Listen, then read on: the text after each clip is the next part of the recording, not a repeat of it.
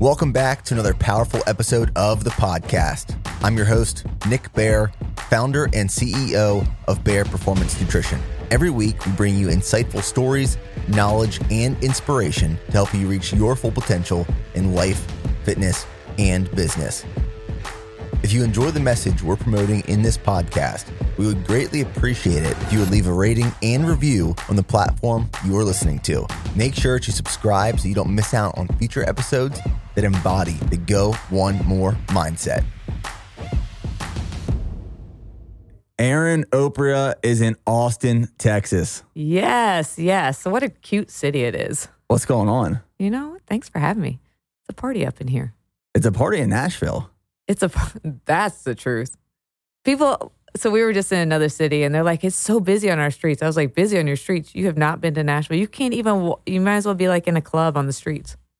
How long have you been in Nashville? So I've been in there on and off. So I went to high school there. And then when I got out of high school, I moved back to San Diego where I was from. And then I went in the Marine Corps for 9 years and then I came back. So it's kind of been back and forth. But I've been there solid since 2006.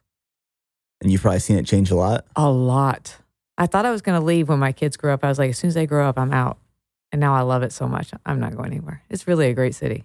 Well, between Nashville and Austin, both cities, like there's people moving from all over the country to those two locations for a few reasons. One, they're beautiful areas.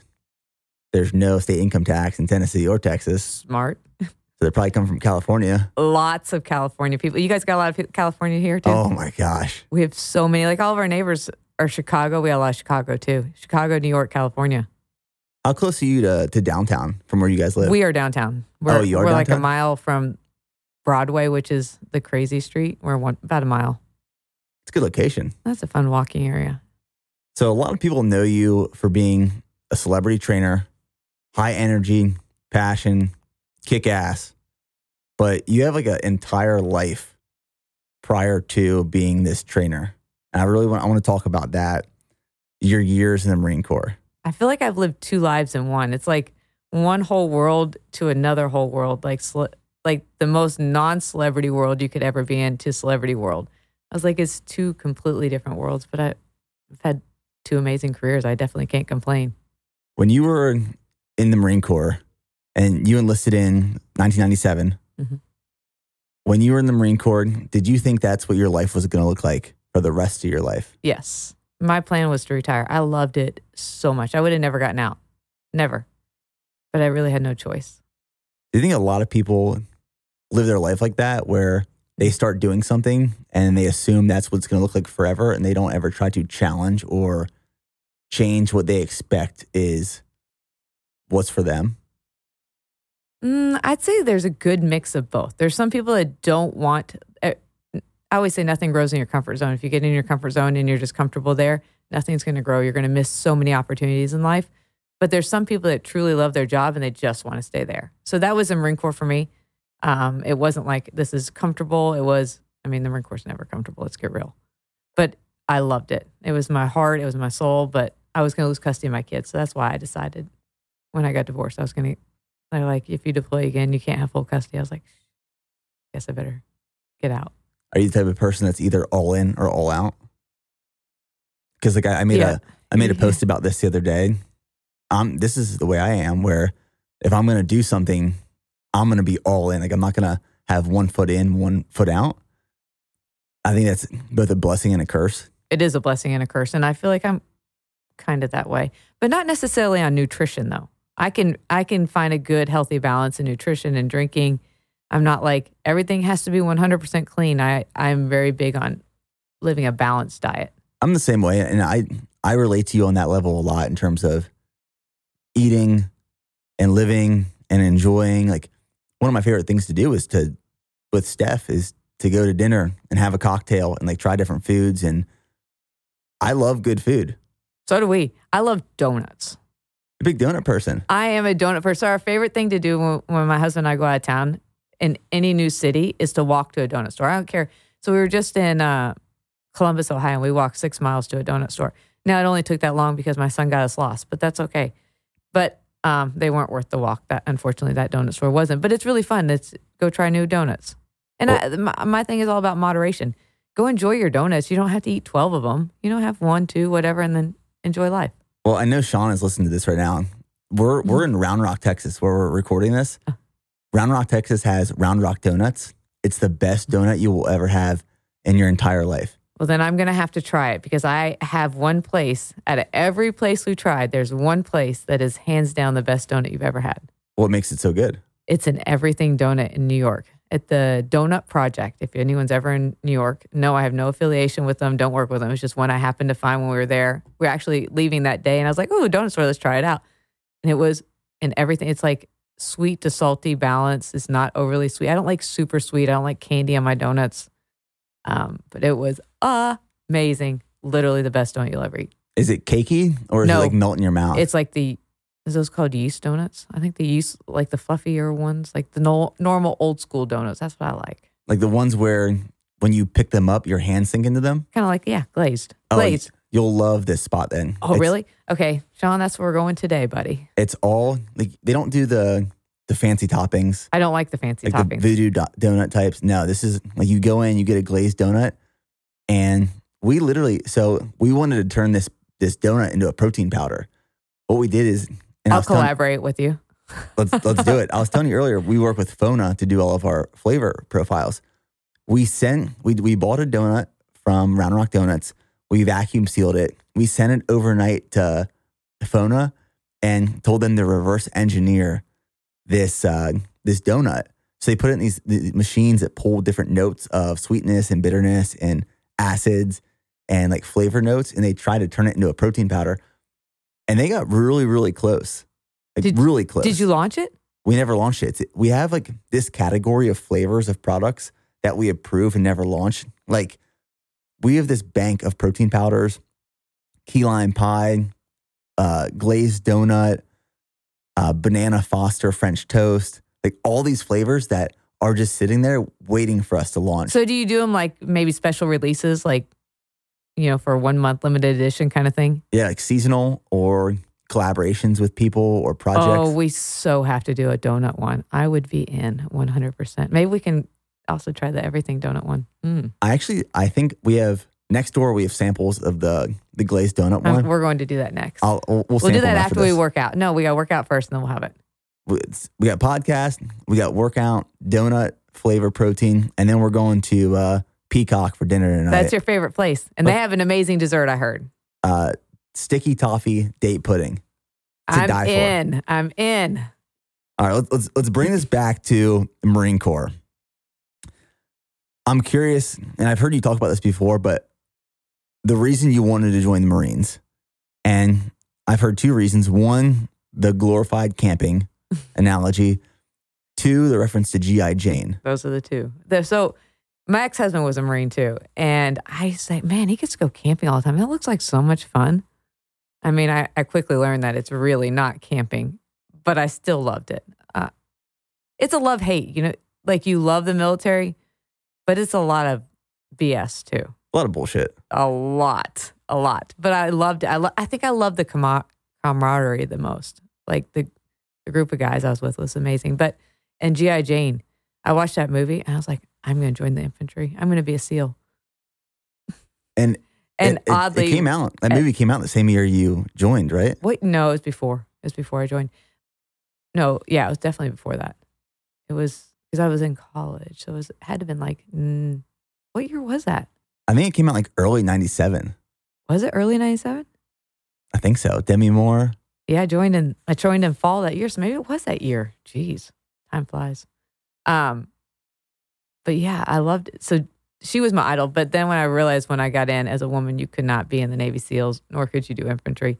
It's since changed. Can women do infantry yet? Do you know? In the Army. So when I was transitioning out, women were coming into combat arms. And actually, when I ripped out of my platoon leader position, relief in place, there was a female LT that took over my platoon who now actually lives in the same town as I do. And she was actually just one of the athletes for a photo shoot we did last weekend for some apparel. It's like small world, but yeah, women can do it now. Women can do it. And I know the Marine Corps just put women and men together in boot camp. I said, hey, can we do like a PR thing and let me just go through boot camp again? I wanted to go through the first class of women and men together. I thought that would be so fun. I've had this concept for a while now, going back to Ranger school again, but being able to document it. I think it'd be so different. It'd be so different, but it'd be, I think it's one of those things. I have this reoccurring dream once in a while that I'm getting ready to get out of the Army, but right before I'm about to get out, someone calls me in their office and says, you have to go back to Ranger school. And I'm like, well, sir, I already graduated and I'm about to get out of the Army. And they say, no, like the only way for you to get out is you have to pass Ranger school again. I have this reoccurring dream of that. Are you serious? Yeah. Is it a nightmare? It's like, no, I can't do that. Yeah, kind of. I think Navy SEALs was always like, because of G.I. Jane, I was like, that looks like so fun, so much fun. Maybe it's maybe not fun, but it looks so challenging. I'm like, that's a game. Let's see if I could do that. Yeah. But women in the Marine Corps, the time that I was in, so I was out before you were in, but there were so many challenges. Like when it was time to deploy overseas, I had trained with the men. I'd done everything with the men. My unit was only 2 women. And they said, oh, you guys can't go. You're women. I was like, what?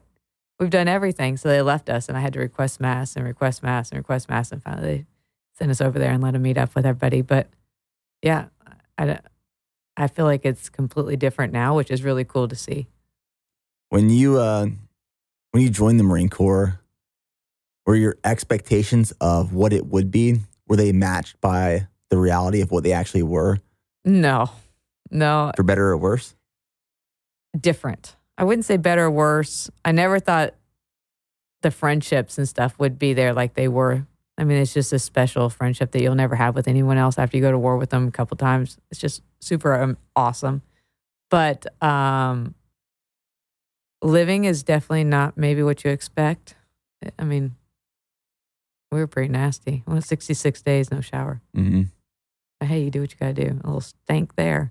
But yeah, I would not say it lived up to what I thought, but I also say I was never disappointed. It was just different. So I wouldn't say good or bad, in between. And your first deployment was very different from the second, correct? Yeah, they're both very different, actually. So my first deployment, we sat in Kuwait before the war even kicked off. Was that 2003? Yeah, 2003. We sat there for a month in Kuwait and trained. We were in MOP gear, your chemical suits, and we would do all the humps. Do you guys call it humps in the Army? Rocking. Okay, so we call them humps, which yours sounds actually better, but whatever. Marines are still better. But yeah, we do all the humps in our chemical suits with our gas masks. Miserable in Kuwait, I have to say. And then they'd say, you're going in, you're not going in, you're going in, you're not going in, you're going home. Nope, you're not going home. And then after about a month, they came in. We were in the bunkers. No, we just gotten out of the bunkers. And they came in and they said, hey, you guys are going in tonight. So we went in chemical suits. And I did convoy security. So I shot 50 cals, Mark 19s, 240 Golf. I was a turret gunner. What was your MOS? 5811. So I was a field MP. Okay. And then you guys were wearing MOP gear because of the fear of chemical attacks? Mm-hmm. We got gas sirens all the time. Oh, you did? All the time. Where you have to put your gas mask on. All the time. Like several times a day. Was there ever actual chemical warfare? You really never know. You don't know. Like they would, because you're just in the field. There's no, like you're living in fighting holes. So there's not anyone to say, oh yeah, you just got, like you don't really know. Yeah. I'm assuming that we didn't since nobody died from it. But we all wore gas masks. I'll tell you the worst day of the war. Probably the worst day of my first deployment. There was this sandstorm that was like, you think sandstorm, no big deal. No, it was a sandstorm like I've never seen before. So we were living in fighting holes. We had just gone in. We'd probably been there 3 or 4 days. And weapons don't work in the sand. Like ours don't. AK-47s do. But ours don't work. And you couldn't swallow. Your eyes were just mud. You couldn't go to the bathroom. You couldn't do anything. So they'd rotate us through the high back trucks to try to let us get a bite of food. But it was like guys were just sitting there crying because you couldn't breathe. It was awful. For how long? At least, it had to have been like 12, 20 hours. I mean, it was a long time. I don't remember the exact time, but it was a good time. It was one of the most miserable days of my life, though. I can imagine. It was awful. You couldn't even see your hand in front of you. That's how thick the sand was. You put your hand right in front of you, you couldn't see anything. It was insane. And none of your weapons work. And they say, clean your weapons. How? Right. Like this, it's the Marine Corps. Just busy bee. Do something. So in your first deployment, did you see action? Yes, I did. I got my combat action ribbon in my first deployment. We actually had a really funny story on one of them. The Army messed it up for us. Let's hear it. So we were driving and we were taking fire, and the Army passed our convoy going the other way, and they won't fire at all. Why? I don't know. That's a good question. What do you think? Like, their rules of engagement were insane. I was going to say rules of engagement. Oh my gosh, our rules of engagement. So eventually we fell under the Army, and they would gave us a new ROE card and rules of engagement card. And they said, you have to hear this rule. They would so a turret gun is obviously the person that's up in the turret, standing on top of the vehicle. And they made us tie a 550 cord and hold our 50 cal in the seats below. And they said, if someone's firing, then you can get up. So let's hold on to your 50 cal sitting in the seat below. Like, literally, we had to hold a 550 cord. So if you don't know what a 550 cord is, I know you do, but people listening, it's like a rope. Like, kind of looks like a shoestring, but it's pretty strong. So it's very interesting because at that point in 2003, I mean, it was an invasion. Like, obviously very kinetic. You'd think we'd go in guns blazing. No, we just kept getting new ROE cards all the time. You can do this. You have to pop a flare, and then you have to warning, pop flare, and then you can fire. Marine Corps kind of does a lot of things simultaneously.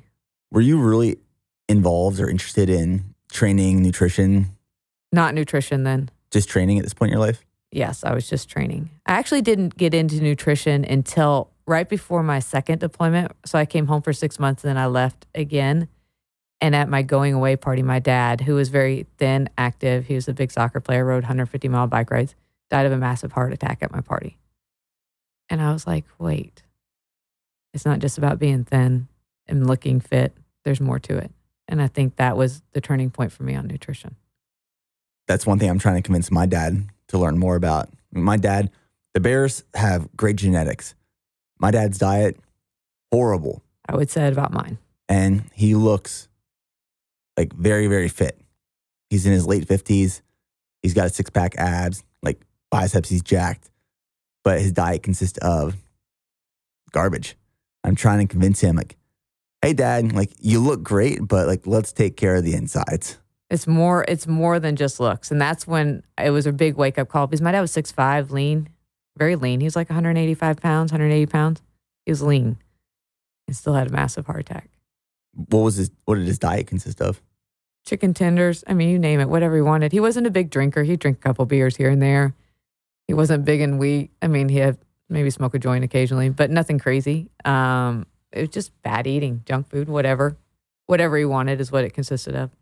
So that moment there is kind of what woke you up to, all right, let's learn more about nutrition. I would say, well, I deployed right away, and then there's no nutrition in deployments. It's literally live off of either MREs or what you get in the mail.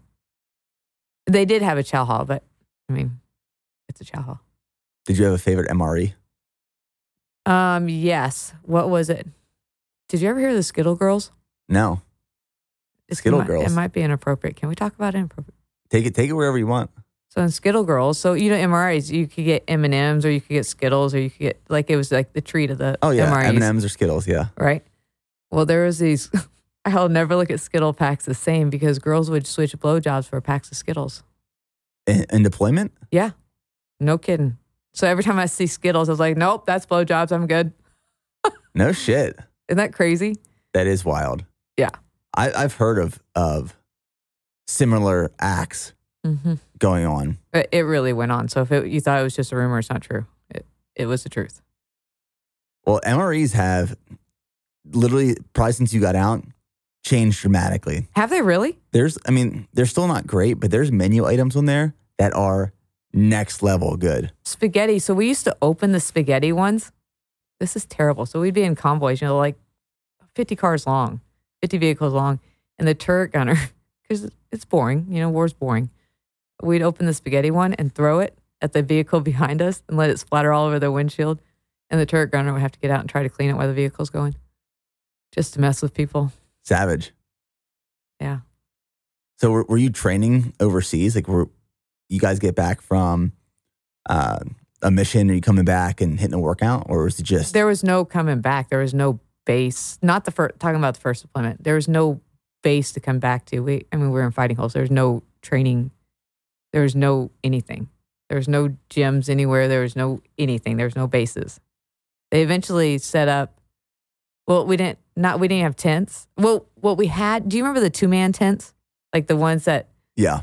So we had those, but they didn't work because the sand destroyed them. So they wouldn't close open. Like you just got stuck in them, or you got stuck out of them because they just didn't work in the sand.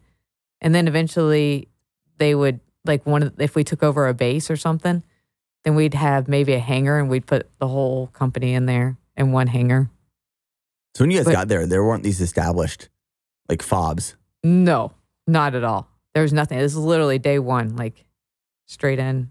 Wow. There was nothing. Now, the second deployment was completely different. So when I came home, at the end of my first deployment, they pulled us back to Kuwait, and we'd run missions into Iraq, and then we'd come back. So that at the end of the deployment, we'd come back. The second deployment, I went in. Do you remember the big invasion of Fallujah? Yeah. So I went in. That's where I was. And so at that point, I ran the prison camp at Camp Fallujah, basically, for all the prisoners of war they got. And I didn't run it by myself. Sorry. I didn't run it. I worked at that. Mm-hmm. I was a sergeant. No, I was a corporal at the time. I was a corporal. Maybe I was a sergeant. I don't remember. I was one of the two. And they had the big invasion happened. And I'll tell you, we stood on our roofs. It was the biggest fireworks show I've ever seen. Have you ever watched all that happen?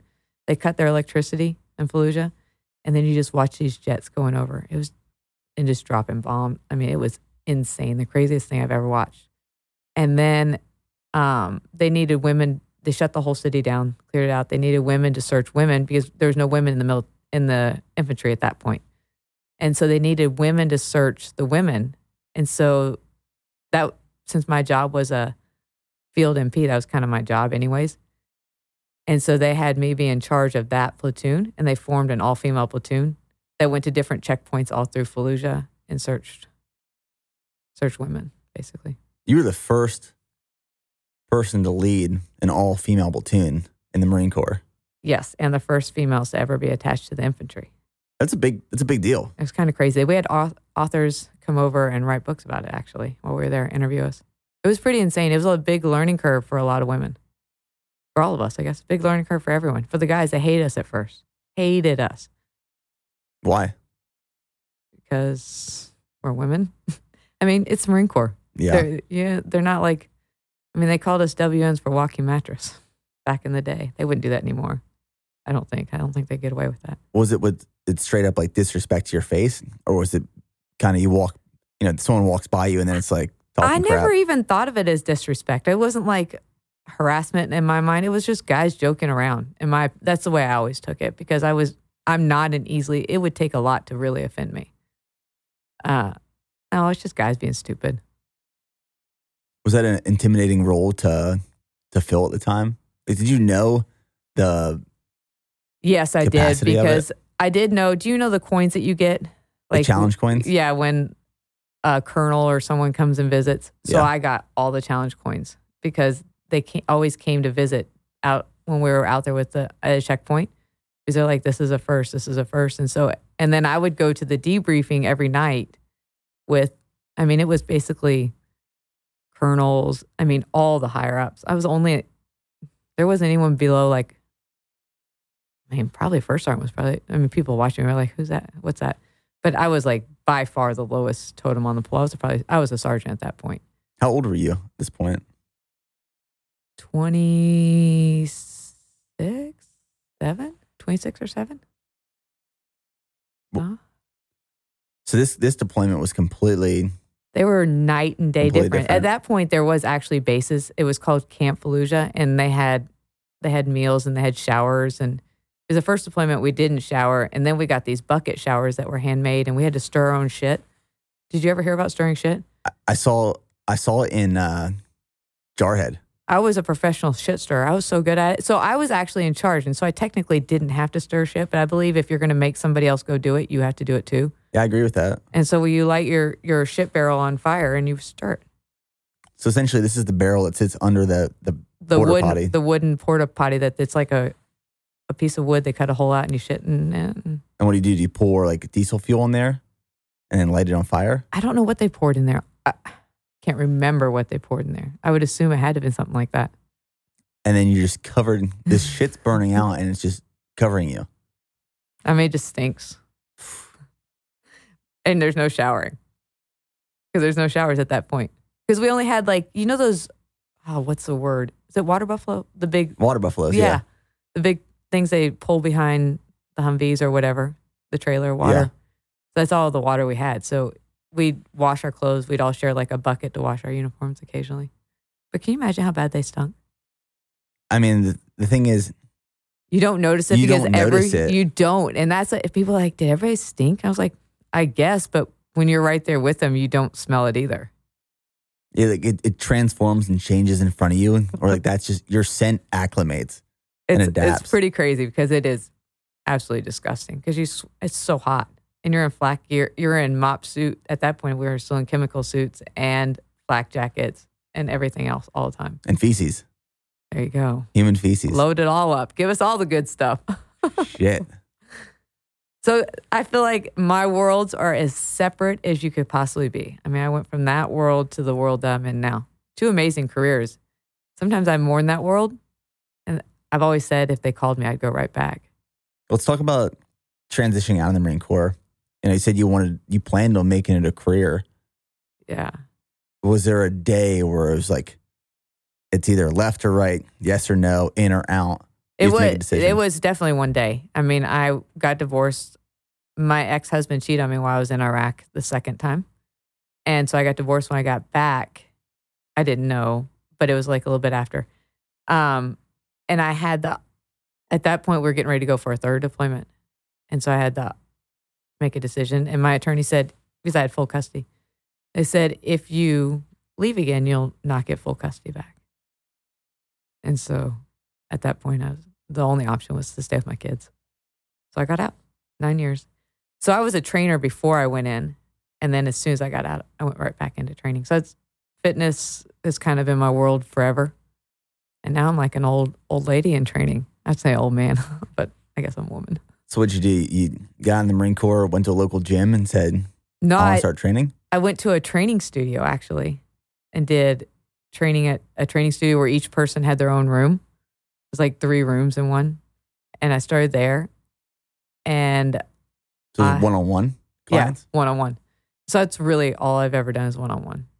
I do group classes, but only like big events. But I don't do classes in general. Sometimes like Tyler Hubbard, he's one of my clients, and there's a group of guys that all work out together with me. So like 4 guys and me. But for most of them, it's one-on-one.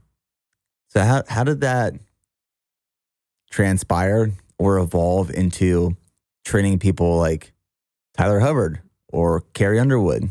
You know what? I get that question a lot. And that's the thing. And I feel like if you go looking for fame, it will never find you. Like you're going to be a miserable person because one, searching for money and fame is misery. Follow your passion, your dreams, and things will fall into place. Don't search for money. So for me, it was just slow and steady. What I did was, obviously, I could not support my kids on a training career. And that was my whole goal. I said, one day I will be able to support my kids. And so I was working at this gym, this training studio, and I was broke as broke can be. Like my kids qualified for free lunch. And I was like, I'm not doing it. We are going to figure this out. And so I opened a house cleaning business at the same time. And I cleaned houses. And I said, one day I will only be able to train and support my children. And so as my training business grew, so I left there. I decided to leave the gym and just branch off on my own. And so I started going house to house and then slowly build clients. I've never advertised. I've never done business cards. It was 100% word of mouth. And then as like I would get a new client, I would get rid of one house and then I'd grow. And then slowly I was no longer cleaning houses, which I did love. You want to talk about OCD, instant gratification. I mean, cleaning houses is it because it happens instantly. Training's a long process before you see the results. Cleaning houses, instant. I mean, there's nothing like coming home to a clean house. I mean, you aren't kidding. And I don't mind cleaning. No, I don't want to do it anymore. But it was amazing at the time. And it made ends meet and I was able to support my kids. And now my goal was to support them training. And so my training career grew. And then I started out training this girl named, do you know Leanne Womack? I do not. So she was kind of in the air of like the Alan Jackson, that older demographic. And so I trained her daughter who was in high school. And then I trained her. And then it went to a guy named Frank Liddell, which is her husband. And he's a big producer in town. And then it just grew word of mouth. Just one step after the other. Slow and steady wins the race. I didn't search for it. I just kept doing my thing. And nobody knew. It wasn't like there was no social media when I did it. I wasn't doing magazines. I wasn't doing anything. I was so quiet about it. I never said a word to anybody about it. I always find it really interesting because I'm sure there's a lot of people out there who are trying to attempt or want to attempt to build what you've built over years, which is just like this patience game of following your passion and purpose. So people will build this blueprint that they think replicates what they need to do to get there. There isn't an answer. But it's actually not what they want. Like most people who achieve some sort of level of success, no matter how you define that, it might be financial freedom, time freedom. Maybe you want to buy a mansion. Maybe you want a boat. Like, I don't know. I don't know what that means for people. But people think that in order to get there, they have to check the box.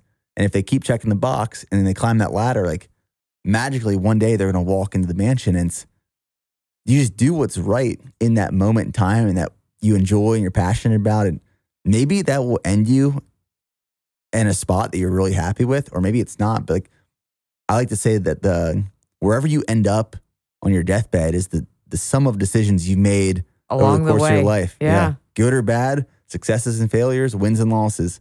And everyone thinks it's easy. Everyone's like, wow, that was such an easy. I was like, guys, it was a long process. I've been through a lot to get to where I am. You just didn't see it because there was no social media. Yeah. So all they see is the win, not all the losses along the way. Do you still enjoy training just as much as you used to? Yeah, I do enjoy it. I like other things added to it now. So I used to only want to train. Like that was all I wanted to do, one-on-one, train. And now I want to do that mixed with other stuff. Like I don't want that to be my only thing anymore. So that's why I was like, I wanted to reach mass people. I said, how do I train as many people as I possibly could? My goal was to get as many people as I could feel their absolute best. Not to be a size 2, not to be a size 4. I just wanted to put on the most beautiful outfit all, and that's their confidence. I was like, how can I do that on a mass level? And I had been reached out, hey, will you do an app? Will you do an app? Will you do it? No, I didn't want to. And then one day I was like, I'm ready. Today's the day. And so then I launched that. And that's been a really fun project on the side. The amount of people that we have on there, it's really cool to hear stories and see transformation. So that's been very fulfilling. So that's different than the one-on-one. And then next, I think I also want to do something with dogs. I love dogs. Like what? I want to open this thing called, someone's going to steal my idea. Just kidding. I don't really care. Steal my idea because I hope if someone does it, if it's not me. So I want to open this thing called Dog Haven in Nashville. So think of an all-inclusive, everything in one spot dog. So you have the most badass dog park. It's like turf. It's got pools and strung lights and a bar and donuts, like an Airstream that has a bar and donuts and coffee in the morning and strung lights, pools, fire hydrants, all the fun stuff. But it also has groomers, daycares, vets, everything, all training, all on the one. So it's like a bakery for dogs, a one-stop shop for everything dogs. That would crush it in Austin. It would crush it in Nashville too. I just need to find sponsors. So if anyone wants to go in with me on this, I need investors. We can make that happen. Do you want to do it? Yeah. Like, I think it's something that we could start in one place and grow to other places. I think it's like a full-time staff that keeps the turf clean and keeps it from stinking, because turf could be really terrible too if you don't have the right people. And you also got to shade it because turf can get really hot. So I have lots of ideas. So that's, yes, where I love training. I want a variety now because I've been doing it. I mean, I've been in fitness. I'll be 45 next month. I've been in fitness since I was 18. So I was like, I want to do that too because I love my clients. I love all the people I work with. I have the most amazing group of clients. But there's more to me, I think, now. Fun fact about Austin. I always tell people this, and for my wife, and she gets so mad at me because it's the one fact I throw out there. There's more dogs per capita in Austin than anywhere else. Is there really? There's dogs everywhere. Like when you go downtown tonight, there's this park called Zilker Park. And in the morning and in the evening, everyone takes their dog there. Is it a membership place? No, it's just this massive dog field. Park. And it's right along the river. And it's just a massive open field, but there's dogs everywhere at night. People are throwing balls. They're all off leash. It's amazing. That's so cool. So we have 4 at our house. So there's no such thing. My husband would tell you different, but I say there's no such thing of having too many. I was like, well, I want another dog. I just love them. Like literally my whole fulfillment is to just lay on the floor and play with dogs and snuggle with dogs. And I work my schedule around, this is ball time, like my OCD structuredness. This is ball time. This is Zoomy time. This is Zoomy time. Now we got to feed, but you can't play for a couple hours. You got to let so their stomachs don't knot up. And then we have another Zoomy time, and this is our 5-mile walk. So very structured. I always say tired dogs are good dogs. I will 100% agree with that. It's just like kids. We have 2 dogs. We have 2 doodles, and they used to get a lot more exercise before the baby was born. Of course. So now I take the one dog that's a little overweight on my morning run with me. So she gets more exercise. She's the younger one. How far do you run her? Just 2 miles. Oh, okay. I run 2 miles. I come back. I drop her off. And then I go for the rest of my run. I'm about to say, you're running for 5 miles? That's a long run for a dog. No, I started her at a half mile. Then we went to a mile. And now she's worked up to 2 miles. And she's tired for the rest of the day. It's crazy, though. But that's how they're well behaved. She's a different dog when she's ran. Absolutely. So Nashville's been so hot, it's hard to run them. I run them really early. You do. Well, we play ball like around 6 a.m. is ball time. Because I have to work so early. So we get up at 4 o'clock for work. So I don't want to get up at 2 to go walk the dogs. When's your first client start? Usually 5. And it's in your backyard. You have your training facility in your backyard? No, I go house to house. That's you just do? my own personal place. Sometimes clients will come over just for a change of pace, but that's just my gym. How many clients do you train on a day?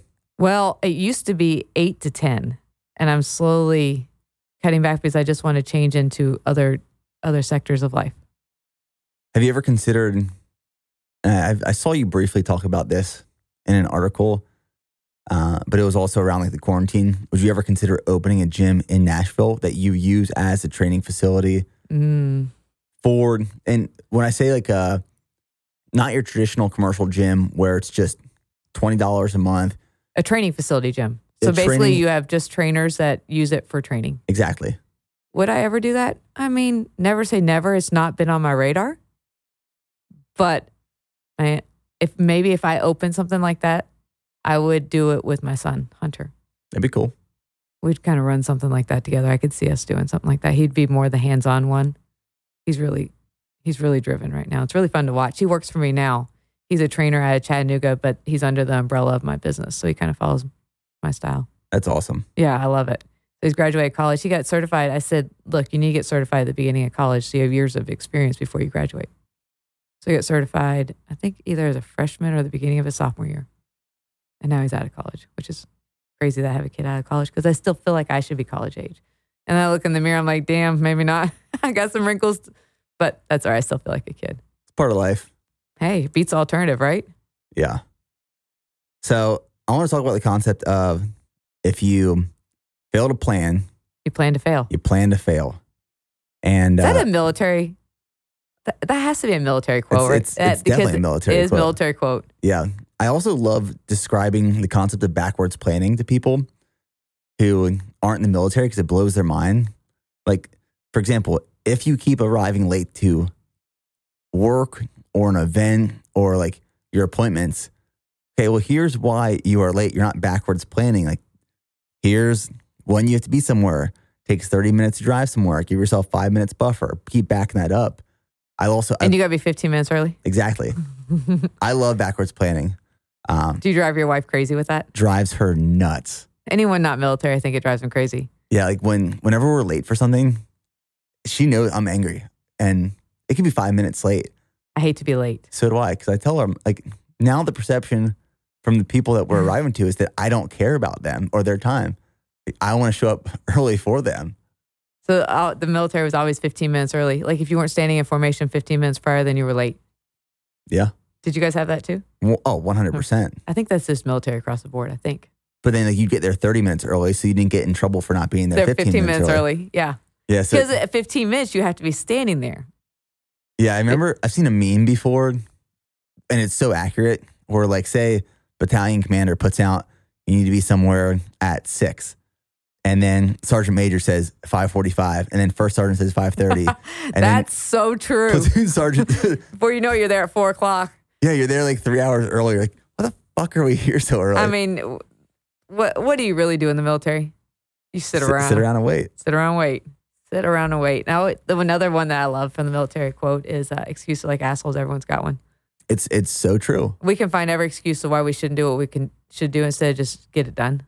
That's actually something I want to talk about after this. Fail to plan. Fail to plan. You should plan to fail. Let's talk about how you travel with this suitcase you were just telling me about that is modified to essentially transport anything, including humans, coffee machines, and protein powders. All my daily needs are in that, like things that I love, because we do travel a lot for work. And so I like to have everything I want in one spot. So my awesome husband had this suitcase made for me. So in Nashville, everyone's an artist or in the music industry. Not everyone, a lot of people. And so there's these places that build out like their boxes. Like sometimes they travel in like big barrels, but whatever. They're built out for their equipment.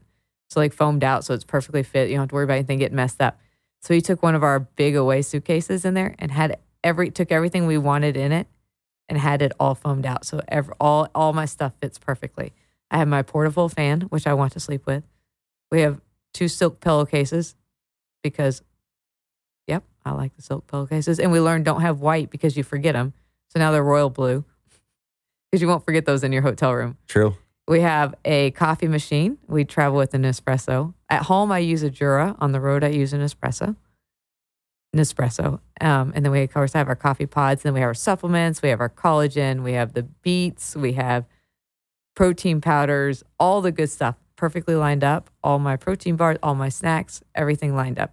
And it has a little, like you fold them, it closes them in the suitcase. And it's beautiful. So it's like an extra suitcase you just take to bring your essential home on the road with you. Yeah, it's fantastic. Don't leave home without it. It doesn't matter if we're going for one night, we're taking it. That honestly sounds like my bedroom with my wife. My wife has the silk pillowcase, all the fans. Before the baby was born, we have a chili sleep pad. Do you know what a chili sleep pad is? Yes. We had a chili sleep pad. I need one of those though. I'll tell you what, game changing. Sean, we have to get one of those today. I used to wake up sweaty every morning, and I've had the chili sleep pad for probably almost 2 years now. Does it make that much of a difference? Night and day. Really? Honestly, it's one of those things that I believe in it so much. I'm not affiliated or sponsored by any means, but I believe in it so much that when I buy people presents, you get one of those? I get them one of two things. If someone buys a new house, I either get them a chili sleep pad or a Traeger grill. Traeger. They're both things that Traeger I use. Sent us a grill. I love my Traeger. I don't have a grill currently. It's a good one. But the chili sleep pad, I set my mattress to like 65 degrees every night. And it's the perfect temperature. But our bedroom before the baby was born, chili sleep pad going on. We had a floor fan. We had a ceiling fan. And then an oil diffuser. Is that just for her or for you too? Like, do you like it or do you hate it? I don't need any of that but the chili pad. I can sleep in dead silence. I can sleep anywhere, really. I can sleep anywhere. If you told me to lay on this table and go to sleep, I'd be out in a second. Tell me to lay on the floor. It doesn't matter. I can sleep like a champ and like literally set my alarm for 2 minutes. Oh, I'm the same way. Like when we were in the hospital when the baby was born, I slept on that like pull-out couch with no issue. Yeah, I would too. But Steph needed her sister came and visited once while I was gone, and she slept in the bed with her. And she's like, it's a wind tunnel in this bedroom. I love it. Like, I don't even need the sound. I get so hot. You should look into the chili sleep. My husband would love that because he hates the fan so much. And then you don't have to control both sides of the bed at once. Like you could turn yours on, he could turn his off, or you can set yours at different temperatures. It's legit. Totally getting that. I'm going to order it tonight as soon as we leave here. That's going to be my gift to myself. What's tough, though, is now you have to find a place to fit that into your custom suitcase when you travel. How big is it? I mean, it's big. It's 1.5 feet by a foot. We just make another suitcase. You could have one just for that. You know, Southwest, you get 2 suitcases per person, and I'm usually always traveling with my husband, so there we go. We got 2 suitcases now. Oh, see, we usually fly Delta. You're Delta. Big Delta people. We're big Southwest. See, I don't like Southwest because the pressure that comes with Southwest of having to choose your seat. I don't worry about that because I'm an A-lister. I travel enough, so we're always in the A-list, so we always can pick our seats right away. We're always first ones on the plane. Oh, yeah. If I ever have to fly Southwest, I'm the person who's like, I'm searching for one spot, looking for 2 small people where I can fit between. And I'm like, hey, can I please sit here? I hate to be that guy. Because you're the middleman one. Yeah. You're the last one on the plane. There's another story I would love to talk about, and this goes back to kind of making excuses. I know there was an article online, I think it was a few years ago, that called you out. It was a mom shaming. Oh, yeah. Article. I've got lots of those. Well, this one was about because you were jumping rope at your son's soccer game. And I was saying this thing, before our daughter was born, I was getting all these messages, all these DMs, people saying, just wait. When this baby's born, you'll never train again. Just wait. When this baby's born, you're not going to eat healthy ever again.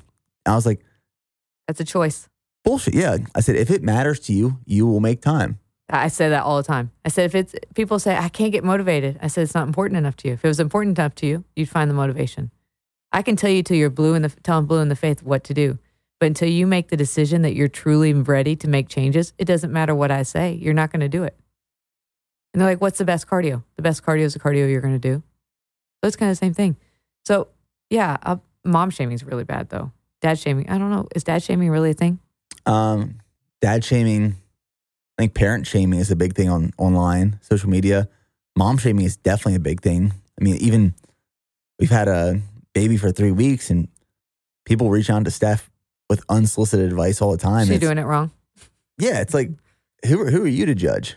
You know what I have to say? I'm so thankful my kids were young when there was no internet. I had no cell phone, no internet. There wasn't go look up every problem. We didn't have the monitors. Well, they just come out, but they were too expensive. And I was broke. And so I didn't have a monitor. And so my kids slept through the night pretty quickly because, well, I guess I just didn't hear them. And that's the joys of being young. I was 21 years old with 22. And my kids slept through the night like a champ. Do you find that, like, why do people mom or dad shame? Is it because insecurity of why they're not doing it? Yeah. Everyone wants everyone else to feel miserable if they're miserable. Misery loves company. I honestly believe that's a true statement. And I mean, there's some people that are truly trying to help. They think that's what they're doing.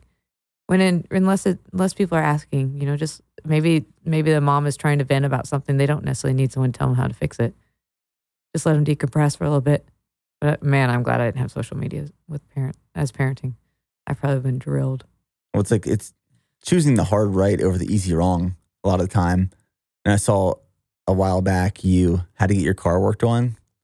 So you dropped your car off, and you walked like 4 miles back to your house with your dogs to get some steps in, to get some exercise. Like, why not? Why not? Instead of just sitting there waiting for the car to be done. No, it was a bonus. I got so many steps in, and my doggy got exercise. What more could I want? It was awesome. I love stuff like that. But going back to that mom shaming one. So this was the craziest story. So I was jumping rope. Mind you, there's a soccer field, a fence around it, bleachers. I was in the parking lot. Wasn't even I did jump rope every soccer game of my kids' soccer career, which is actually still going on. My older, younger one still plays. But I jump roped every soccer game.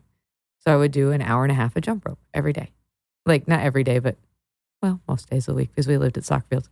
And so I was in the parking lot jumping rope where I could still watch the game. And this dad was in a car behind me. And he took a picture of me. And he says, look at this. I don't remember what all it said. Like, basically, she's a butterface. Do you know what that is? Yeah. She's a butterface. Look at her trying to get attention. I mean, just all this nasty stuff. And I was like, trying to get attention? I'm not even near anybody. I'm in the parking lot. And then I wrote a blog about it, and I took his name out. And then Carrie Underwood reposted that blog. I saw the repost. And then it blew up, and it got kind of crazy. But, I mean, I hope he learned a lesson to shut his mouth. Sometimes you got to learn lessons. The hard way. The hard way. I mean, he had done this. I learned a lot. He had been shaming people. Like, that was his whole thing, is he was just mean to people. I was like, well, you messed with the wrong person. Do you find working with celebrities or people that are traveling a lot, on the go, high performers, is it harder, easier, or it doesn't matter? I don't think it matters. To get them to adopt a certain lifestyle? I don't think it matters. Well, you can't get them to adapt unless they want to. It's, again, that industry. What do you think that industry is full of? Bad food, drugs, and alcohol. A lot of drinking. So that's my number one goal. Like, let's just tone it down there. A lot of them, they have catering on the road. They can have certain stuff made from, if they want to. They can take stuff on their buses. So they can eat healthy if they choose it. So I just try to teach them, like, hey, you don't have to be perfect, but let's try to find a healthy balance. Yeah, you can drink, but let's not drink every night after a show, because that adds up really quick. And you want to be able to get on stage and run around and not get winded dancing and doing whatever, but you have to be able to sing. So that's another thing, is you like to train them on a treadmill singing, so they get used to dancing and singing. Oh, wow. I never even thought about that. So you have to be able to sing and not get winded. So running and singing is a great way to do it, or jump rope and singing. But yeah, it's normal busy lifestyle. Yes, they're famous, but you don't have to have chefs. You don't have to have a trainer to do it. You can take fitness anywhere. If you're on a bus, put stuff under your bus. If you're in your van, put a band in your van, if that's all you got. Like, we have to drop the excuses, because everything is manageable if you want to do it. If it's like, I don't really feel like it, then you'll say, I can't do it today because I'm busy. Well, everyone's got 15 minutes to do something. Don't say you have to do an hour. Maybe you literally don't have an hour, but you have 10 minutes, you have 15 minutes. Make do with what you got. But when you do it, don't just do a 15-minute stroll. Like, do something. Like, really get that body going. Are you typically fixing a lot of bad habits in terms of, yes, like, this previous trainer told me to eat only fruit juices? I don't really. No, not really. Bad habits in terms of just lifestyle habits? Lifestyle habits, their own lifestyle habits. So it's trying to teach, not fix. I just try to teach. Like, hey, what you did is not bad, but let's just tweak it. So I don't want to say, oh my God, everything you've done is so wrong. You're this, you're that. No. Like, let's just do little modifications. Little things end up being big things over time. If you can just continually, I'll never go in and overhaul someone's whole life at one time, because that's when people quit. My goal is little baby steps, because I want them to realize, wait, I can still have fun. I can still do this. I can still do that. And then you just slowly move down. Then they don't realize, they're like, oh, I can still have my tequila, and I can still have pizza, but you don't need to eat the whole pizza. Have a piece of pizza, call it good. Don't use pizza as your meal. Have a snack of, like, eat something first and then eat the pizza, and then you won't be hungry, and you'll have one piece and be fine. When you first started getting into nutrition, did you have to, were you exposed to the extreme diets first? And did you go through that phase of trying them out and then realizing there's just lifestyle changes to make? Or you went straight lifestyle first and were never even faced by these extreme diets? I never did the extreme dieting. I'm pretty much always done balance. I've never done Atkins. I've never done keto. I've never done fasting. I just live a healthy, balanced lifestyle. If I'm hungry, I eat. I don't think food is a punishment. Like, you shouldn't not be allowed to eat if you're hungry. Are you into fasting? No, I don't fast. I've never, the only time I fast is when I had surgery. Otherwise, I'm not fasting. I like to eat. Yeah, I'm the same way. I typically work out in the morning, but even if I don't work out in the morning, I'm still hungry when I wake up, and I have more energy, and I'm trying to get more calories in. So I have typically 4 meals a day. A lot of those meals look very similar, just because it's easy, it's convenient. Same here. Dinner typically looks different, but me and Steph, we have our recipes that we rotate through. Right. But most of my meals, like meal 1, 2, 3, look pretty identical 95% of the time. I am 100. Every meal of my day, every snack, I get one bubbly a day, and it's really exciting for me. And I have a bubbly and half of a bar. And that's my relaxing. Everything to me is the exact same 95% of the time too. What's that look like? So oatmeal, egg whites in the morning, berries, and then I'll probably have some more eggs and oatmeal after that, because I'll get hungry a couple hours later. I eat a lot. Do you eat a lot? I eat a lot. I love that. You know what? That's a question I want to ask you. I know it's your podcast, but it's one that people have asked me about you. Yep. Is how do you run so many? This is a guy question that a lot of guys really are curious about. How do you put in so much endurance running and still stay the size you stay? I'll approach this from multiple angles. First, before I started endurance training, I was into natural bodybuilding and powerlifting. So were you bigger? I was 230 pounds. Oh, you're a big boy. I'll have to show you a photo then. I want to see. In 2000, when I got out of the Army, I said, I am never running a day in my life again. And I said this in a YouTube video. And I posted that. And my goal that year was just to get big and strong. I deadlifted 700 pounds that year. I was just lifting. I mean, it was me, Preston, and Joe. We were building BPN. And the business wasn't nearly as big as it is today. So we had a lot of free time to train. We were training multiple times a day, eating a lot of food.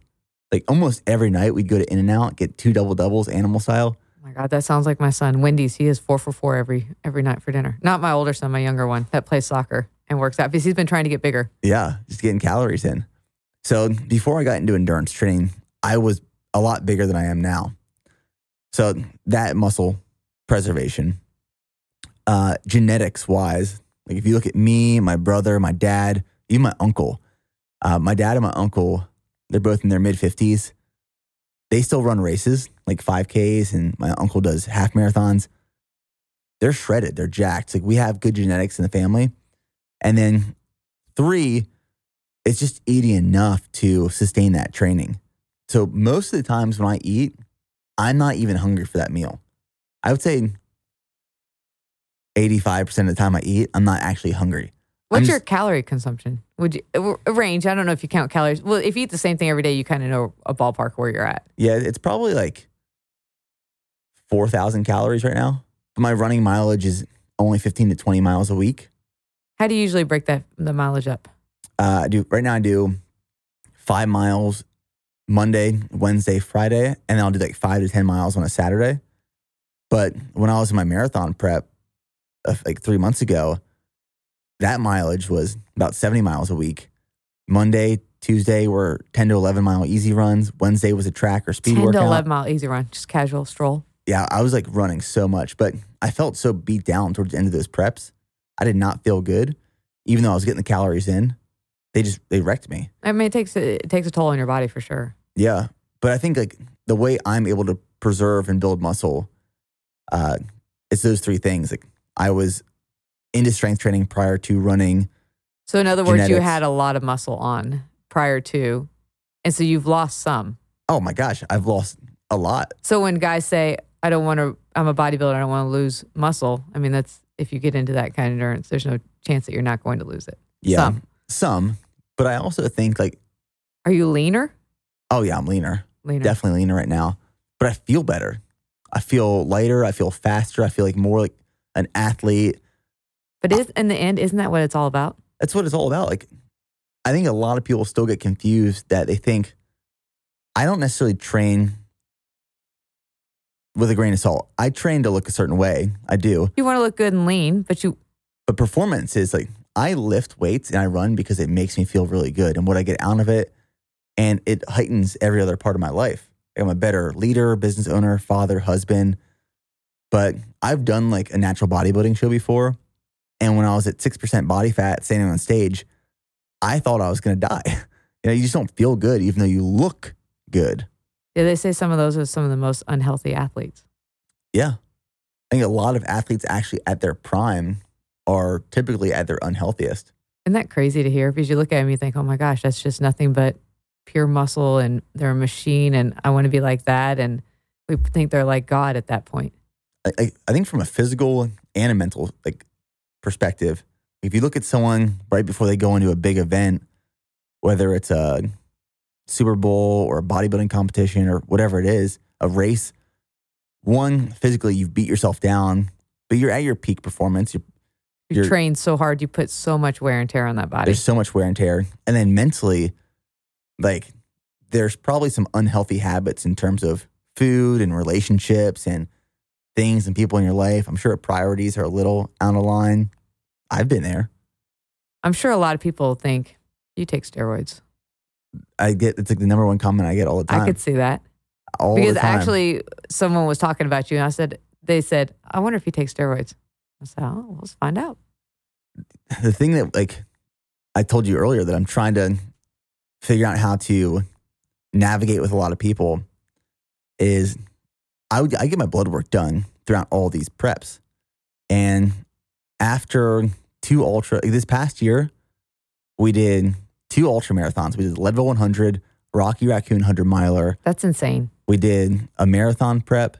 And then last May, we also did a triathlon. So there were a lot of races in this last year. And I get blood work done regularly just to see where things are at. And especially if I'm starting to feel off, I'll get it checked. And what I find as endurance training increases volume intensity, hormone levels typically tend to dip and they get pretty low. Now, once you pull back from that training, they will come back. But you can feel when your hormones are starting to dip and go low.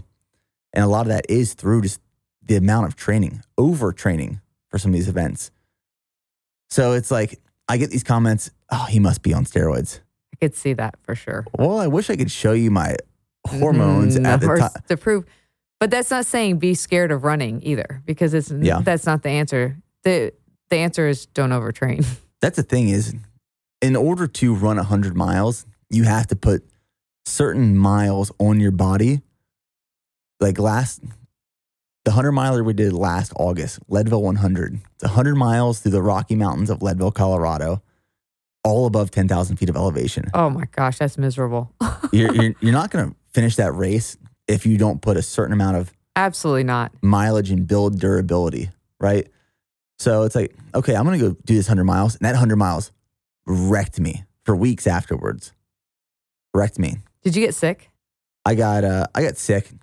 So the most sick I got wasn't actually during the race. We finished the race, and all I was thinking about during that race was Leadville's a small town, and there was a small coffee shop in Leadville that had this sausage burrito that I was thinking about for the last 20 miles. So I saw one of our crew members at like mile 90. I said, hey, can you please just get me a sausage burrito for when I finish this? And I crossed the finish line, and we walked back to our Airbnb, which was like 2 blocks away. And my wife brought me a sausage burrito, and I took one bite, and did that make you throw up? I stood up, I ran to the bathroom, I got sick. I passed out on the couch, and I slept for like 6 hours. And I woke up, and the first thing I said to Steph was, where's my sausage burrito? And she said, your brother ate it. Asshole. Were you dreaming about that the whole time you were sleeping too? I was just thinking about it because it was so good. Well, I hope they went and got you another one because you earned it. Yeah. But I feel like that's a big question a lot of people have is the size and that much cardio. But you're not really doing crazy amounts of cardio right now. Not now, but even when I was doing a lot of, like when my mileage was high. Did you keep size in? I could. If I wanted to, I could. Did you balance it with strength training then when you're doing those kind of hot runs? Yeah. But for this last marathon, so for the Buffalo, New York Marathon, I wanted to run a sub 250 marathon. Oh, geez, that's fast. So I knew in order to do that, I had to lose size. So I tried to actively lose size and weight. And I got down to 187 pounds at my lightest during that. What are you now? 200. 187, like for me, does not feel good. 200, 205, 210 feels the best. But I knew in order to run that fast, I mean, I held a 6:22 minute per mile pace. I knew I had to be. So casual, just a 6:22. It was a tough one. For real. Yeah. Like that, there's no way. I'd be puking on mile 2. But that goes back to, like, if I say I'm going to do something, I'm all in. Like if I had to stop weightlifting and lose weight to get to that feasible weight to run 248, yeah, let's do it. You can't quit when you decide you're doing something. That's not cool. Speaking of which, I am going to run a half again. So I used to do marathons and halves. It's been a long time because I've had I just had my 4th knee surgery. I had 2, one in July and one in September, all in the same knee. So I had ACL twice last year, plus a broken kneecap that put screws in. And so my older son said, hey, I'm going to run a half. And I was like, oh man, I can't do that. Because my doctor said, no running, no running, no running. Absolutely no running. You'll never run again. And you just kind of listen to your doctor. And I was like, wait, did I really I was like, I can't do it. And so him and my husband are doing it. And I was like, I said I can't. Like, that's not an option. I was like, I'm going to run this thing. And so I just kind of said, well, if I can run 3, maybe. And then I said, if I hit 9 miles, I was doing 1 mile, adding 1 mile a week just to see how my knee would do. If I could hit 9 miles, then I'm signing up. So I signed up. You did 9 yesterday. I did 9 yesterday. And my knee's not sore. I was like, yes. So I went and saw my doctor. I said, hey, dude, you're wrong. He's like, you're only the second person that has a knee like you have. He's like, there's a guy that he works on a bunch of athletes, big in Nashville. And he said, there's only one other person that has that much arthritis and that much damage to their knee of what I've done to you and not have pain. And is it because of the amount of muscle you have that supports that? He says it's mostly quad strength is coming back. He's like, your quad should not be coming back as well because he's like, I have beat your knee up so bad last year. And he said it's just come back and mostly that. I feel like collagen's a big part of it too. Yeah. I mean, collagen is amazing for ligaments, tendons. Yeah. Collagen, I feel like, is because my arthritis is so bad and I have no pain in it. And that's virtually impossible to have that kind of arthritis and not have pain. Do you take any other like joint supplements? No. I do beets. Always. Beet Elite every day for pre-workout. It's my pre-workout. Do you actually eat raw beets too? No, but they're like rocks. I used to juice them.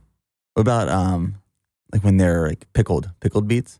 No, I haven't done that. Oh, I'm a sucker for pickled beets. Well, they say once it has heat put to it, it's no longer effective. Well, shit. I would like to see that. I don't know. That's the rule, though. Have you not heard that? No, haven't heard that. So I want to make my own beet supplement one day, but right now I take beet. So my husband always made my beet juice for me. It's beets, lemon, ginger, delicious shot. And then we switched over. I did this like 2-week trial to see if Beet Elite would work. And I was like, does it work? Because it's convenient. It's easy to travel with. Mm-hmm. And it worked. And so now my son takes it. Everyone takes it. It's amazing. Take it every time before I work out. And it like I can run 9 miles and not get winded. There's a lot of amazing studies behind beetroot juice powder. So much. Like a lot of it's done in soccer players. We're a big soccer family. So a lot of it's done in soccer players. Have you seen that? I haven't seen the studies, but I know like in terms of aerobic capacity, cardiovascular health in general.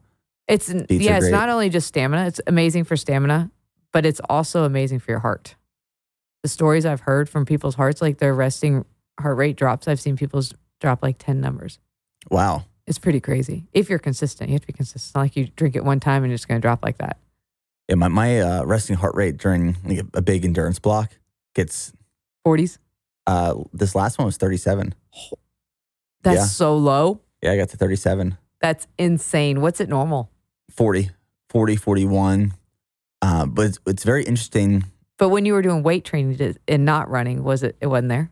I wasn't tracking anything then. I was like Garmin. In-N-Out Burger.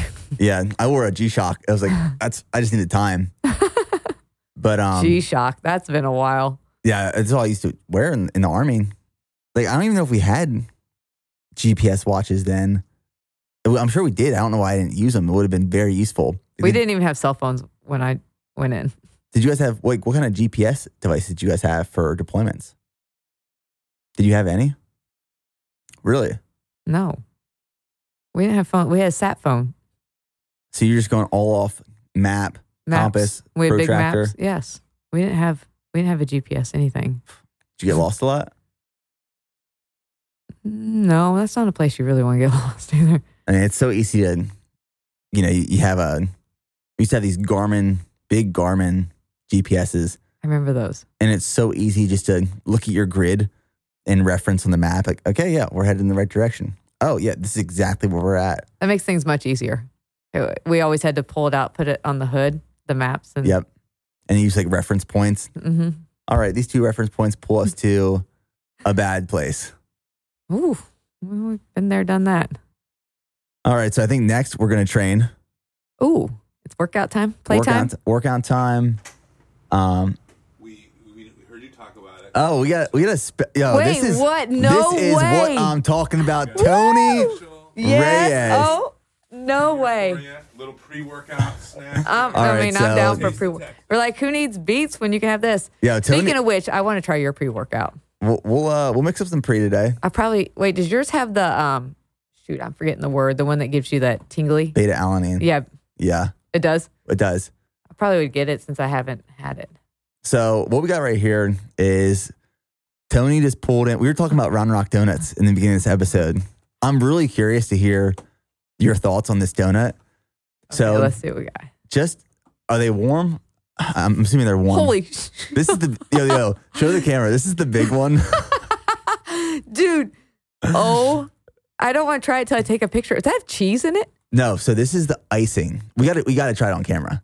This is the icing. It's an egg wash icing. Okay, so that's the yolk. I was like, it looks like a lard of fat right there. No, this is it's from the egg. Okay, we have to put that close to the camera so everyone can see that. Hang on. So typically when we You get ate the whole thing? I eat the whole thing. Typically when we get Round Rock donuts, we'll get like 12 at a time. Small, regular sized donuts. This is what I was telling you. Like you can, like it's soft. They're off a little bit there. All right. I haven't had one of these in a hot minute. So it is very doughy. It's a different color than they normally are. Yeah. It's like an orangey yellow. Like usually they're like a creamy color. Okay, What do you think? that's good. I'm a donut snob too. It's the icing. It's not overly sweet. Mm-mm. It's sweet, but it's not like your teeth are going to fall out kind of sweet. When they're warm, they're even better. I love donuts. It's a good donut. We're like, why are we going to work out? That's so good. We'll finish this donut. We'll hit a workout. And then we're going to Peacock for dinner. Having some tequila. Definitely tequila. Definitely tequila. Hey, dude, thanks for having me. Thanks for coming on. I appreciate you. It's been awesome chatting with you and learning more about your story, seeing your amazing place and all your cool products and all the stuff you guys got going. And congratulations on 10 years. 10 years, baby. This weekend, we are celebrating big. That's awesome. What are you guys doing? So Friday night, we rented out this Mexican restaurant for just BPN team members and their families. And we're just celebrating internally. And then Saturday, we're doing a 10K run downtown Austin with our community. And then we rented this house in Austin that we're doing a pop-up shop, activation. We're selling products there, bringing people in, selling tacos, smoothies, and just like bringing people together. Our goal with BPN in this next year is to be the supplement company of Austin. We want to take over Austin. So this is like one of our efforts to activate the community. That's why we're doing like these BPN athletic clubs recently, and just bring people together, do cool stuff. That's really fun. I want to go to the drinking party. You're welcome. I mean, if I was in town, but Come on back out. that'd be cool. Donuts, workouts, tequila, run. What more could we ask for? That's it. Cheers. All right. Thanks, Erin. Thank you. Thanks for tuning in to another episode of the Bear Performance Podcast. Please leave a rating and review on the platform you are listening to if you enjoyed it. It helps us to grow and reach more people with the intent of changing lives through the Go One More mindset. If you are ready to take your health and performance to the next level, head over to bpnsubs.com to take the first step.